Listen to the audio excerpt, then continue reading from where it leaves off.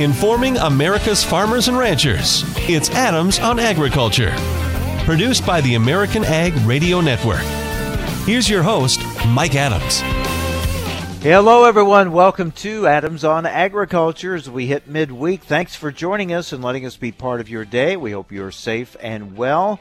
Lots to talk about. More developments on dicamba. Still more questions than answers in some cases. A lot of confusion even after EPA took the move that they made to allow existing stocks to be used. There are still some questions and concerns. We're going to talk with Darren Coppock, President and CEO of the Ag Retailers Association, about those concerns. Also today, a lot of concerns about the renewable fuel standard and the tax on it and the small refinery exemptions.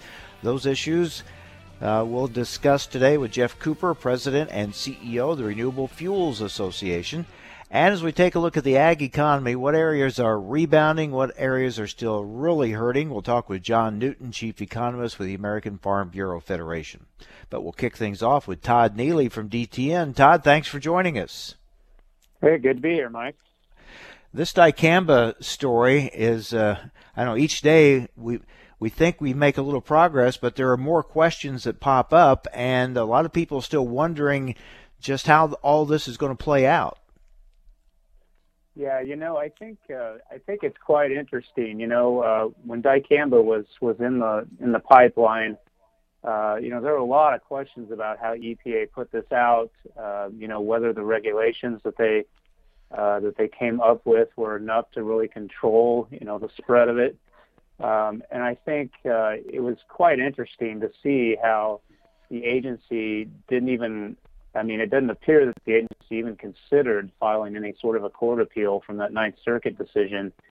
That's somewhat unusual considering that the EPA has gone to bat for other products and in other cases as well. And so I'm not really sure what to make of it at this point, but I do know that it really came at a rough time. There's probably 60 million acres of crop out there, or expected crop that was expecting to use this product, and I do think that this whole thing has put a big amount of confusion out there, and I think just the agency's reaction to it was somewhat unprecedented. It just there was no reason for the agency, honestly, not to file an appeal on this unless they just basically conceded that they'd made a mistake from the get-go.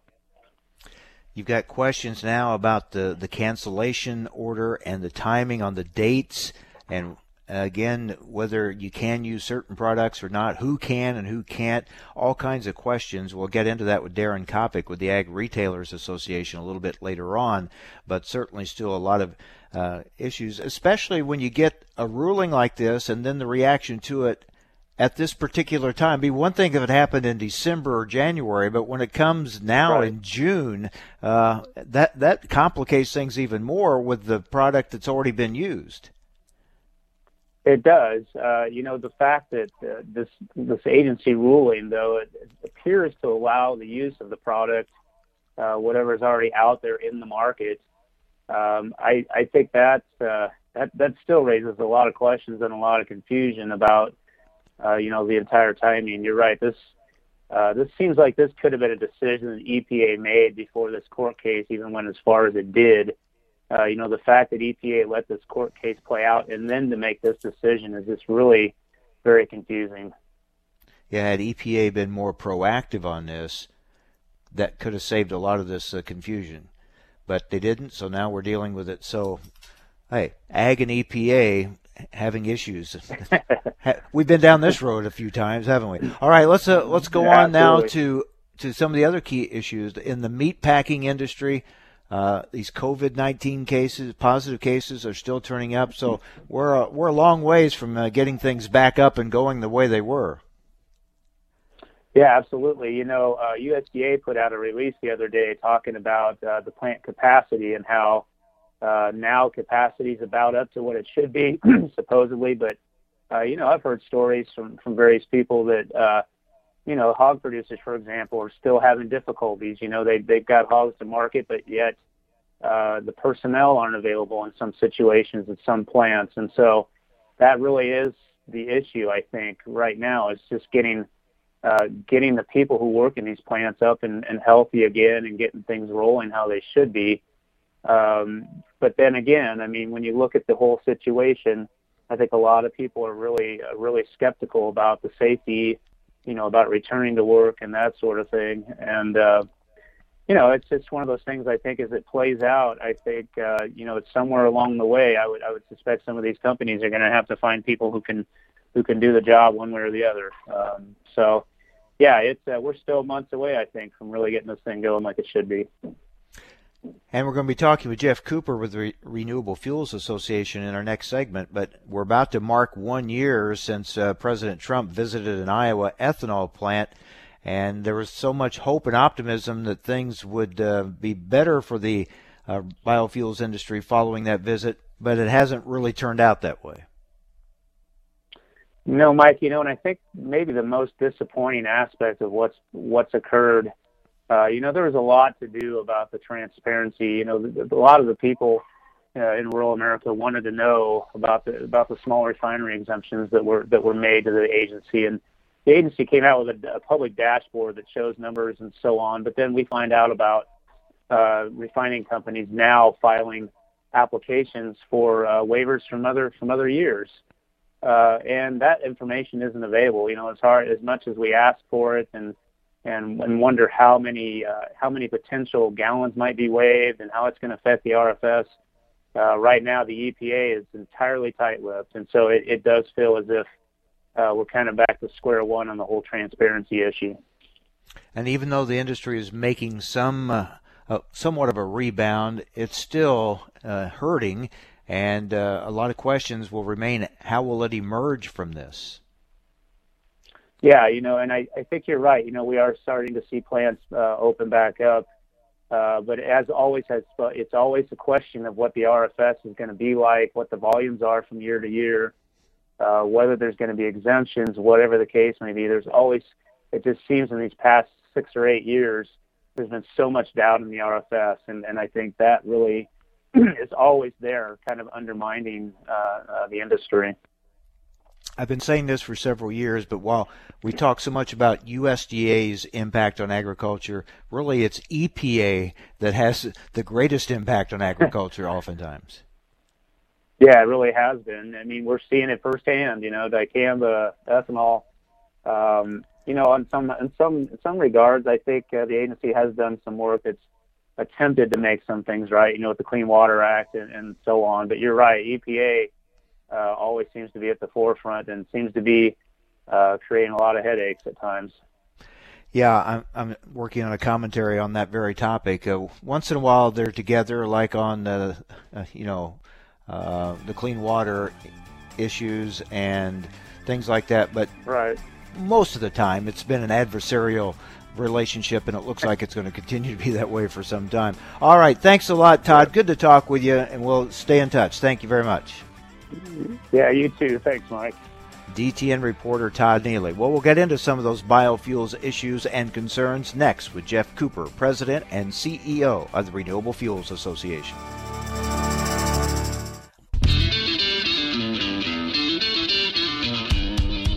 Information America's farmers and ranchers need to know.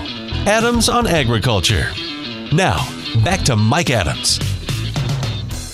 Tomorrow will mark 1 year from when President Trump visited that Iowa ethanol plant, and there was great optimism that things would get better and there would be some clarification and improvement in policy decisions concerning the RFS and small refinery exemptions. But here we are a year later, and you throw in a pandemic and still the ongoing concerns of the small refinery exemptions, and you see the ethanol industry facing perhaps its biggest crisis ever. Here to talk about it is Geoff Cooper, President and CEO of the Renewable Fuels Association. Geoff, thanks for joining us. I know as you mark that 1 year anniversary of that visit by the president to Iowa and the ethanol plant, you were hoping this would be an anniversary of celebration, but it is one of concern. Well, that's right, Mike, and it's hard to believe that it's been 1 year since I had the privilege of helping escort President Trump around Southwest Iowa renewable energy there in Council Bluffs, and a lot has changed in that year. We were welcoming the president there that day to celebrate the approval of year-round E15. That was something our industry had been working on for 10 years and finally accomplished, and we have seen some benefit from that over the past year. But any gains that we have seen from year-round E15 have been completely overwhelmed by losses that we've seen associated with continued small refinery exemptions. And here we are a year later, and we're hearing there's more shenanigans going on at EPA regarding the small refinery exemption program, and still no guarantee that we're going to see that 15 billion gallon per year RFS requirement actually enforced by the agency. What is going on with the SREs? What are your concerns now? Well, Mike, again, last year and as late as December of 2019, EPA was telling us they would ensure that the 15 billion gallon requirement would actually be 15 billion gallons. We'd seen that volume eroded the past several years by these secretive exemptions. And then we got a court ruling in late January that we thought really sealed the deal, and it overturned some of the past exemptions and set a precedent that we thought would definitely put a stop to EPA granting exemptions that aren't justified. But now here we are in June, and EPA hasn't adopted that court ruling or even really indicated how they're going to respond. We know they have 28 pending requests for more exemptions. They haven't said how they intend to handle those. And now we're hearing that EPA is receiving additional waiver requests for past years that would be potentially applied retroactively. And they're not even disclosing how many of those, petitions they've received or what they intend to do there. So the confidence we had early in the year and certainly at this time last year that EPA and the administration were going to put the RFS back on track, that confidence is quickly dissipating, and we're concerned that we're going to see more uncertainty and more unpredictability around the RFS this year. It really seems that EPA has, for the most part, ignored that court ruling. Well, they have, and their excuses, they say, well, we know the refiners are going to appeal that ruling to the Supreme Court. They're going to ask the Supreme Court to review it, and so EPA is saying we want to wait until that process plays out before we decide what to do here with this court ruling. Well, that's, very likely going to be November or December this year before we hear any response from the Supreme Court. We think the Supreme Court will turn down, a request to review the 10th Circuit case. But we got to wait until the Supreme Court, says so. And that's frustrating. And, we know this is an election year, and that plays into all this. EPA isn't going to want to make any decisions that make refiners mad in an election year. They say they don't want to make decisions that are going to make farmers mad. But the honest truth is keeping everyone in limbo is no better, and that just makes everybody mad. We're talking with Geoff Cooper, President and CEO of the Renewable Fuels Association. Geoff, with this much controversy and uncertainty around the current status of the renewable fuel standard, what does this mean for the future of it when we're coming up to 2022 and things are going to be changing somewhat anyway? What do we think is going to happen? What do you think is going to happen with the future of the RFS? Yeah, and that's a question we're really examining right now, Mike. And I think most of your listeners probably know that the RFS does not end in 2022, but we don't have specific volumes written into law for the years after 2022. So, the RFS requirements really are left to the discretion of EPA in those years after 2022. And we've seen how the agency has mismanaged the program even when they have specific direction from Congress, what's going to happen when they're left to their own devices. We think a lot of the answers to those questions are going to hinge on the election and who's in the White House and who's running EPA in the next few years. But we certainly are strategizing on how we can ensure that the RFS continues to drive growth and demand and does what it's supposed to do in the long term beyond 2022. But quite honestly, Geoff, when you say it depends on who's in the White House, there have been these issues under Democrat and Republican administrations, right? I mean, it seems like this has been these have been issues regardless of which party's in power. That's right. Unfortunately, the last year where we actually saw the RFS volumes enforced as they were written into the law by Congress was 2013. And so, yes, the previous administration, they abused a waiver provision in the statute and illegally granted waivers in 2014 through 2016. And then the new administration came in and we saw these small refinery exemptions. So this has been a long-standing battle and problem that we've been dealing with. And it's been our mantra for the last 6 or 7 years now to just enforce the law, which is a very good law that Congress gave to EPA. And yes, it wasn't meant to make the refiners comfortable. Yes, it's going to require them to change their behavior and change the fuel market, but that was exactly the intent of the program. So let's honor the purpose and spirit of the law and enforce this program as it was intended. Yeah, it seems like a lot of people have lost sight of what the purpose and the intent of the law was. And that's right. Yes. Give us an update on the state of the industry. Some production coming back online. We're seeing demand pick up a little bit. How much of a rebound is there so far?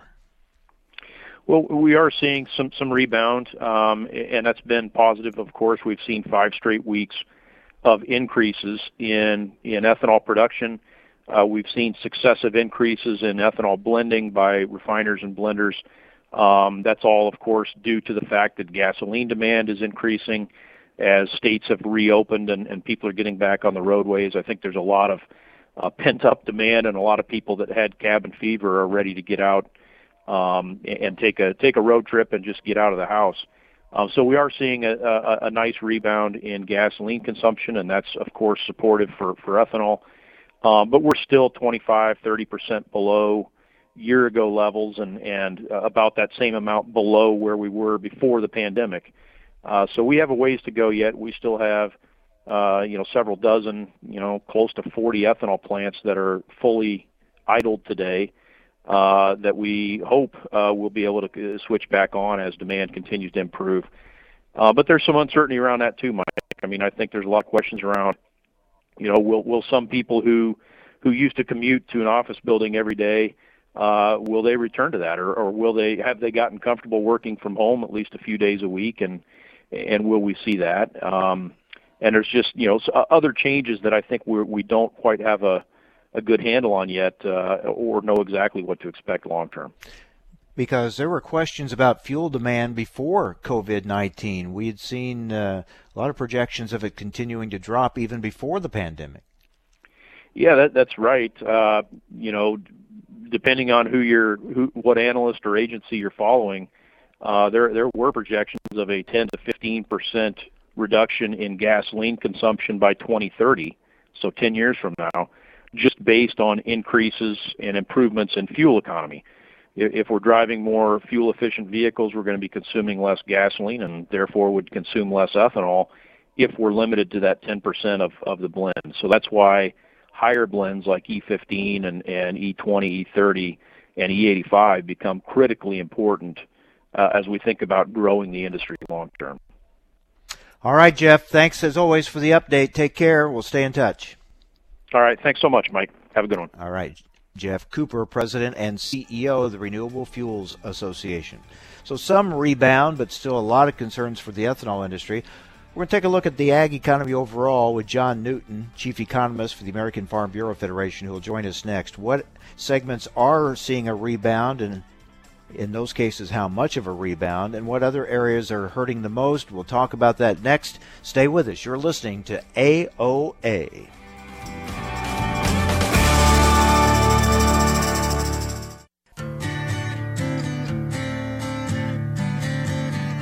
Information America's farmers and ranchers need to know. Adams on Agriculture. Now back to Mike Adams. We're joined now by John Newton, Chief Economist for the American Farm Bureau Federation, looking at the overall ag economy and trying to see which parts are starting to rebound, which parts are still lagging behind in that recovery. John, thanks for joining us. There are some sectors of the ag economy starting to show some rebound. We just talked with Geoff Cooper with Renewable Fuels Association. We're slowly seeing fuel consumption starts to increase, people starting to get out and driving more, and that's helping create a bit of a bounce back for the ethanol industry, although it still has a long ways to go. Are we seeing other sectors of the ag economy showing some improvement? Yeah, I think we are. As states are starting to reopen, you indicated ethanol processing has bounced back, only down about 30% from where it was in 2019. Ethanol inventories have come down sharply. When you look at cattle and hog processing, we're at about 95% of the cattle processing compared to year-ago levels. Pork slaughter capacity was actually above year-ago levels as well. So we're seeing those markets kind of bounce back. There's still animals that need to move through the supply chain. And then you look at what's happened in dairy markets. I mean, we're seeing milk prices, Class 3 milk prices, that are higher than pre-COVID levels. Yeah, let's talk about that. What's happening with dairy prices? A pleasant development to see those prices moving up. What's behind that? Well, we have seen milk prices increase in recent weeks. I think there's two sides to the coin. However, the cheese prices have really accelerated. I think on the back of restaurants starting to reopen, demand in the food service sector picking up. But we haven't seen a big rebound in the non-fat dry milk market. That market is predominantly driven by the exports. And so I think you're seeing higher Class 3 prices. It did break a little bit yesterday. Maybe we're at the top of that rally, but certainly, it's provided another opportunity for dairymen to put some risk management in place, that's for sure. So when we look at the corn and soybean picture, though, challenges there, so much that's still tied with China. Well, on the corn side, a lot of it, the demand equation about what's ethanol, how quickly are we going to get ethanol back to full capacity, obviously is driving the corn market. The accelerated pace of planting this year, the good to excellent conditions are also, weighing on that corn market as well. And then on soybeans, all eyes are on China, their phase one commitments. Whether or not we're going to see soybean demand accelerate, both for this old crop and then for that new crop as well. And we'll get some updated numbers from USDA's World Ag Supply and Demand estimates tomorrow. We have the government assistance part of this. We think back to last year when the market facilitation program payments had such an impact on the farm income. Obviously, that's going to be a big part of the story here in 2020.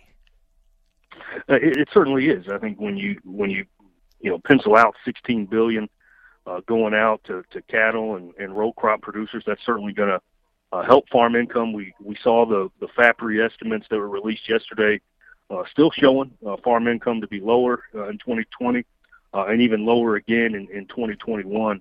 I think the burdensome supplies of corn and soybeans that we're likely to have on hand with this new crop is going to weigh on the farm economy and weigh on prices. But make no mistake, you add the $16 billion CFAP money, you add the $14.5 MFP money and the $8.5 of MFP money, government support programs, you add in the WIP Plus program, government ad hoc support in the last few years have certainly contributed to the farm economic conditions.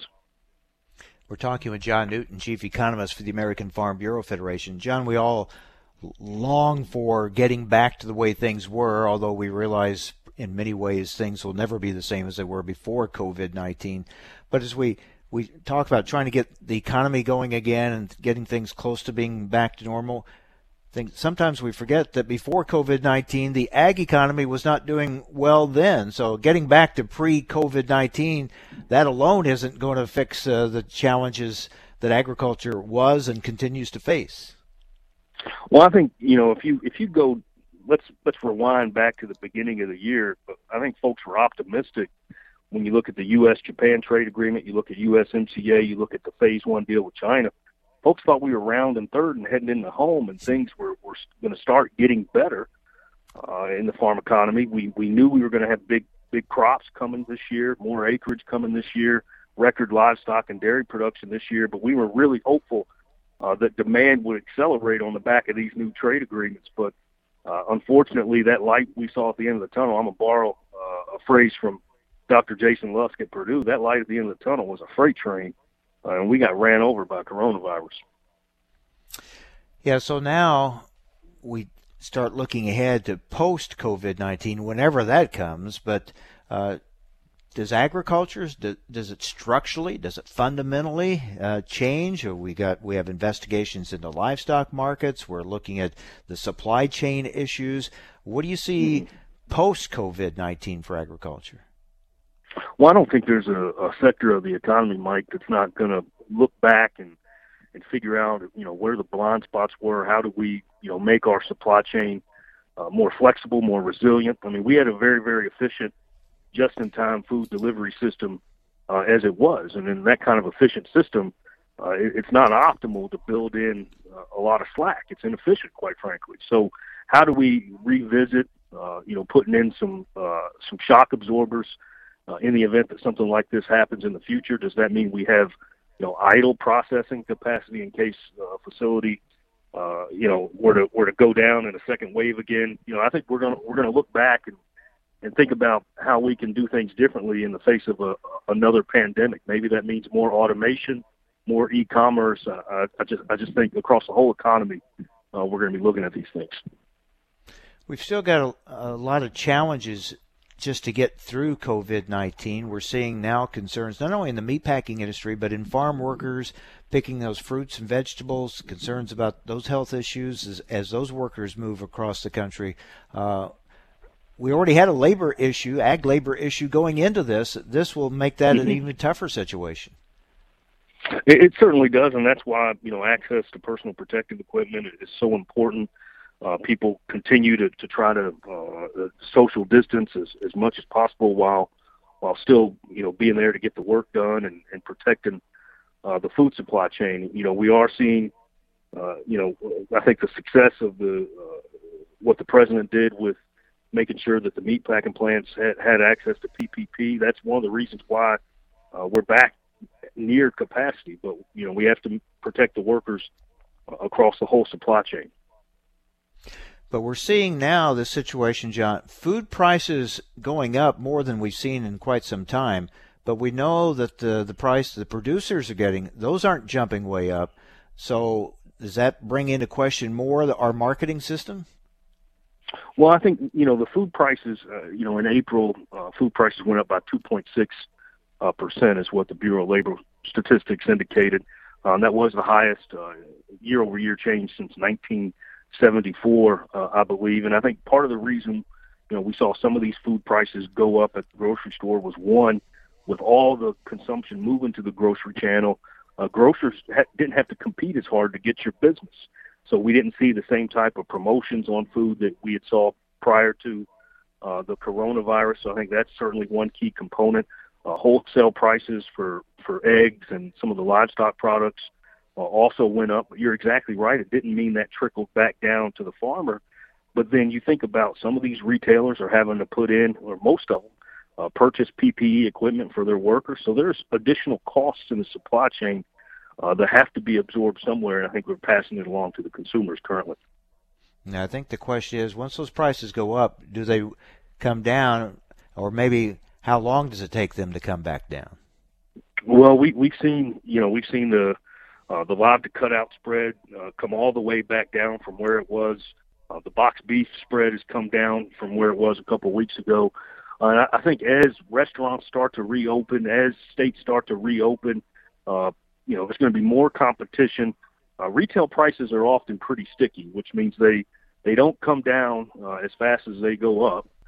So it may take some time, but I think competition in the space will help alleviate some of the pressure on higher retail prices. I always think after a huge life-altering event like COVID-19, there are opportunities. We focus a lot on the challenges we all have to deal with, but there will be opportunities for those that can take advantage through innovation and other opportunities that are out there. It'll be interesting to see how agriculture and food production takes advantage of some of those opportunities. I think you're exactly right. In every challenge that we face, we step up, we innovate around it, whether it's dealing with Mother Nature and needing to develop new seed varieties. The challenges that we saw with dicamba last week is going to drive innovation in the herbicide space. So we're always innovating. I think that's what's so great about American agriculture is we're always trying to innovate and do something better every single year. Well, you mentioned dicamba. That's what we're going to talk about in the next segment. Thanks for the segue, John. Appreciate it. I read your mind, Mike. You're getting this radio thing down pretty well, so you figured out how this works. Thanks, John. Take care. You got it, Mike. Thanks. All right. John Newton, Chief Economist for the American Farm Bureau Federation. Yeah, a lot of questions still around dicamba. We're going to get into some of those questions with Darren Coppock, President and CEO of the Ag Retailers Association. That's next on AOA.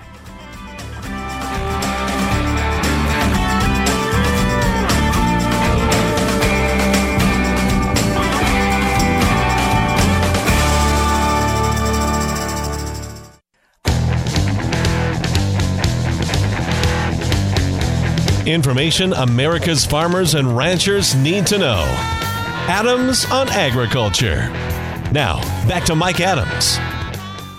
Still a lot of questions and concerns around the dicamba, and one of those asking for some clarification from EPA is Darren Coppock, President and CEO of the Ag Retailers Association. He joins us now. Darren, thanks for being with us. What are your biggest questions following the action taken this week by EPA? Good morning, Mike. Thanks for having me on the program. We sent in two really simple questions from ARA. One of them is, what exactly do you mean by commercial applicator? Because the ruling that they put out makes reference to commercial applicators being able to sell and apply the product until the end of July. And so there are some questions around what exactly that term means, and we're trying to get some clarity around that. The other one relates to product that might have been pre-purchased by a grower, but still is in storage at the retail warehouse, hasn't been delivered yet, because the EPA uses the word possession in their ruling. And so we're trying to get some clarity around that. One of the other things that we've done is we sent another joint letter over there with the Council for Farmer Cooperatives yesterday, suggesting that maybe EPA could publish an FAQ document that once they come up with answers to some of the questions that have been asked, they could put it out there so people could see it. And we also offered to get our folks on the phone to help talk them through some scenarios if that would help. So a lot of questions, but hopefully we'll get some clarity here soon.